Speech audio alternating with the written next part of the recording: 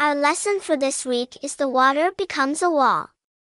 Bible text is taken from Joshua 3 verses 1 to 17 and Joshua 4 verses 1 to 24. Memory verse, with God all things are possible, Matthew 19 verse 26. Notes. The good spies. The two spies did not come back as some of the others had done, afraid of the high walls they saw, and the big men there.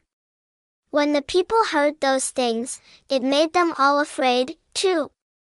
But the good spies said that although there were high walls and big men, they believed the people could, with God's great help, take the city.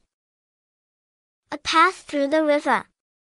After spending 3 days in getting ready to cross the river, Joshua told the people what they should do. He said they should pray and sanctify themselves, so that God would help them.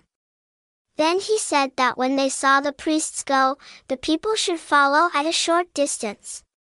When they reached the edge of the river, the priests should step into the water. They had to have much faith in God to do that. They did as Joshua told them to do. God made the water stand up like a great wall, and the people walked across on dry land. Remember his kindness. Joshua told 12 men to take 12 stones out of the middle of the river, from the place the priests had stood until the people crossed over. The 12 stones were taken to the place the people camped, and were left there as a mark of what God had done for them. When their children would ask what that pile of stones meant, then they could tell them what God had done for them and how he had brought them across the Jordan on dry land. God expects parents to tell their children about him.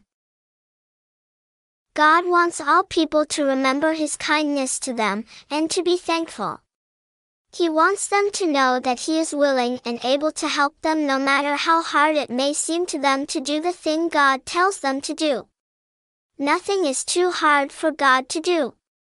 If they remember what he has done and are thankful to him, they will believe him and trust him and have his help all the time. God is love, and he is glad to help all who obey him and look to him for help. He has promised it in his holy Bible.